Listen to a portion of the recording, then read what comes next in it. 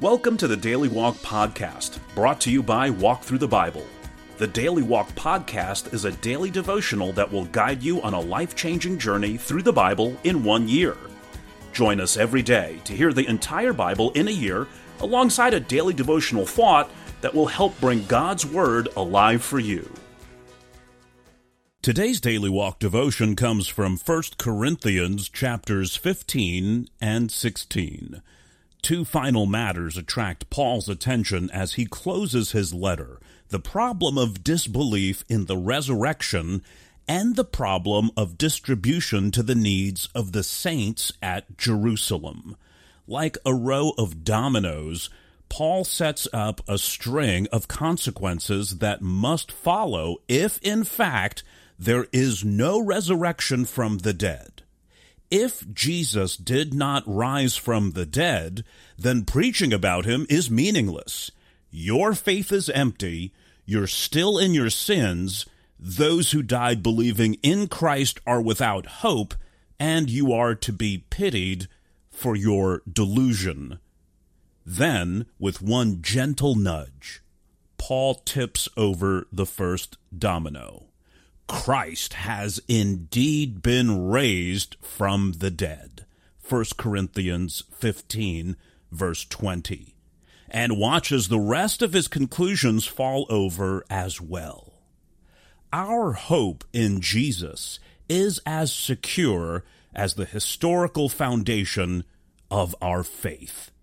Now, let's listen to 1 Corinthians chapters 15 and 16. 1 Corinthians 15. Now, brothers and sisters, I want to remind you of the gospel I preached to you, which you received and on which you have taken your stand. By this gospel you are saved, if you hold firmly to the word I preached to you. Otherwise, you have believed in vain. For what I received, I passed on to you as of first importance, that Christ died for our sins according to the Scriptures, that he was buried, that he was raised on the third day according to the Scriptures, and that he appeared to Cephas and then to the 12. After that, he appeared to more than 500 of the brothers and sisters at the same time, most of whom are still living, though some have fallen asleep.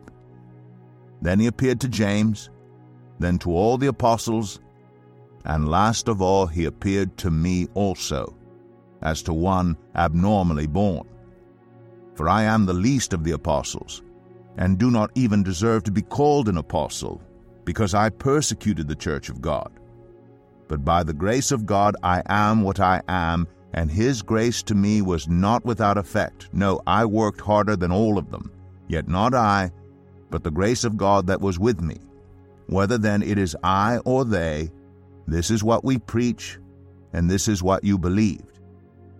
But if it is preached that Christ has been raised from the dead, how can some of you say that there is no resurrection of the dead? If there is no resurrection of the dead, then not even Christ has been raised. And if Christ has not been raised, our preaching is useless, and so is your faith. More than that, we are then found to be false witnesses about God. For we have testified about God that he raised Christ from the dead. But he did not raise him, if in fact the dead are not raised. For if the dead are not raised, then Christ has not been raised either. And if Christ has not been raised, your faith is futile. You are still in your sins. Then those also who have fallen asleep in Christ are lost. If only for this life we have hope in Christ, we are of all people most to be pitied. But Christ has indeed been raised from the dead, the first fruits of those who have fallen asleep. For since death came through a man, the resurrection of the dead comes also through a man. For as in Adam all die, so in Christ all will be made alive. But each in turn, Christ the first fruits, then when he comes, those who belong to him. Then the end will come, when he hands over the kingdom to God the Father after he has destroyed all dominion, authority, and power. For he must reign until he has put all his enemies under his feet. The last enemy to be destroyed is death, for he has put everything under his feet. Now, when it says that everything has been put under him, it is clear that this does not include God himself, who put everything under Christ. When he has done this, then the Son himself will be made subject to him who put everything under him, so that God may be all in all. Now, if there is no resurrection, what will those do who are baptized for the dead? If the dead are not raised at all, why are people baptized for them?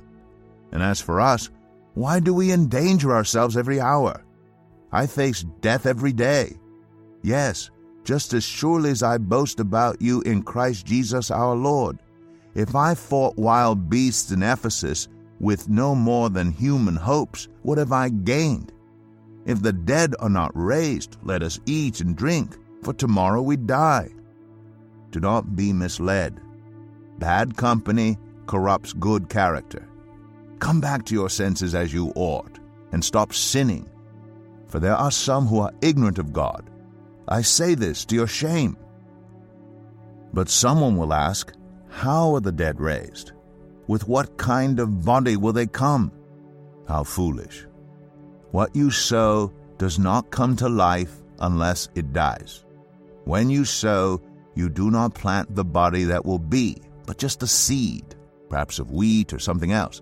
But God gives it a body as he has determined, and to each kind of seed he gives its own body. Not all flesh is the same. People have one kind of flesh, animals have another, birds another, and fish another. There are also heavenly bodies, and there are earthly bodies. But the splendor of the heavenly bodies is one kind, and the splendor of the earthly bodies is another. The sun has one kind of splendor, the moon another, and the stars another, and star differ from star in splendor. So will it be with the resurrection of the dead. The body that is sown is perishable, it is raised imperishable. It is sown in dishonor, it is raised in glory.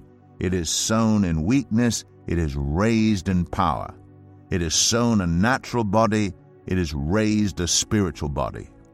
If there is a natural body, there is also a spiritual body. So it is written, the first man Adam became a living being, the last Adam a life-giving spirit. The spiritual did not come first, but the natural, and after that the spiritual. The first man was of the dust of the earth, the second man is of heaven. As was the earthly man, so are those who are of the earth. And as is the heavenly man, so also are those who are of heaven. And just as we have borne the image of the earthly man, so shall we bear the image of the heavenly man. I declare to you, brothers and sisters, that flesh and blood cannot inherit the kingdom of God, nor does the perishable inherit the imperishable. Listen, I tell you a mystery. We will not all sleep, but we will all be changed in a flash, in the twinkling of an eye, at the last trumpet. For the trumpet will sound, the dead will be raised imperishable, and we will be changed. For the perishable must clothe itself with the imperishable, and the mortal with immortality. When the perishable has been clothed with the imperishable, and the mortal with immortality, then the saying that is written will come true, death has been swallowed up in victory. Where, O death, is your victory? Where, O death, is your sting? The sting of death is sin, and the power of sin is the law. But thanks be to God, He gives us the victory through our Lord Jesus Christ. Therefore, my dear brothers and sisters, stand firm. Let nothing move you. Always give yourselves fully to the work of the Lord, because you know that your labor in the Lord is not in vain. 1 Corinthians 16. Now about the collection for the Lord's people. Do what I told the Galatian churches to do. On the first day of every week, each one of you should set aside a sum of money in keeping with your income, saving it up, so that when I come, no collections will have to be made. Then, when I arrive, I will give letters of introduction to the men you approve and send them with your gift to Jerusalem. If it seems advisable for me to go also, they will accompany me. After I go through Macedonia, I will come to you, for I will be going through Macedonia. Perhaps I will stay with you for a while, or even spend the winter, so that you can help me on my journey wherever I go. For I do not want to see you now and make only a passing visit. I hope to spend some time with you if the Lord permits. But I will stay on at Ephesus until Pentecost, because a great door for effective work has opened to me, and there are many who oppose me. When Timothy comes, see to it that he has nothing to fear while he is with you, for he is carrying on the work of the Lord just as I am. No one then should treat him with contempt. Send him on his way in peace, so that he may return to me. I am expecting him along with the brothers. Now, about our brother Apollos. I strongly urged him to go to you with the brothers. He was quite unwilling to go now, but he will go when he has the opportunity. Be on your guard, stand firm in the faith, be courageous, be strong, do everything in love. You know that the household of Stephanas were the first converts in Achaia, and they have devoted themselves to the service of the Lord's people. I urge you, brothers and sisters, to submit to such people and to everyone who joins in the work and labors at it. I was glad when Stephanas, Fortunatus, and Achaicus arrived, because they have supplied what was lacking from you. For they refreshed my spirit and yours also.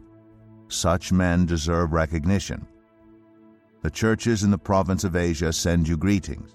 Aquila and Priscilla greet you warmly in the Lord, and so does the church that meets at their house. All the brothers and sisters here send you greetings. Greet one another with a holy kiss. I, Paul, write this greeting in my own hand. If anyone does not love the Lord, let that person be cursed. Come, Lord. The grace of the Lord Jesus be with you. My love to all of you in Christ Jesus. Amen. Here is our daily walk devotional thought for today. No doubt you are aware that God has a future program for your soul, also called salvation. But did you know He has a program for your body as well? Resurrection. Chapter 15 describes the future body God has in store for you. Number 1, it will be imperishable and won't wrinkle, age, wear out, or fall apart. Number 2, it will be glorious and powerful, eternally beautiful, and supernaturally strong. Number 3, it will be a spiritual body, not limited by flesh and blood, time, or space. Number 4, it will be a body over which death and sin have no power. And number 5, and best of all, you will be fitted with it in a flash, in the twinkling of an eye, with no waiting in line. Do you know a Christian who is physically limited by age, illness, or injury? Invite that person over for a meal and encourage him or her with God's promise of a resurrected body. Thank you for joining us today for the Daily Walk podcast from Walk Through the Bible. Be with us tomorrow as we continue our life-changing journey through the Bible in a year. Love this episode of the Daily Walk podcast? We'd love for you to rate and give us a review on iTunes or Google Play. Make sure you subscribe so you won't miss an episode as we walk through God's Word together. For more resources to help you live God's Word, visit walkthrough.org. That's WALKTHRU.org. Walk through the Bible. Take a walk, change the world.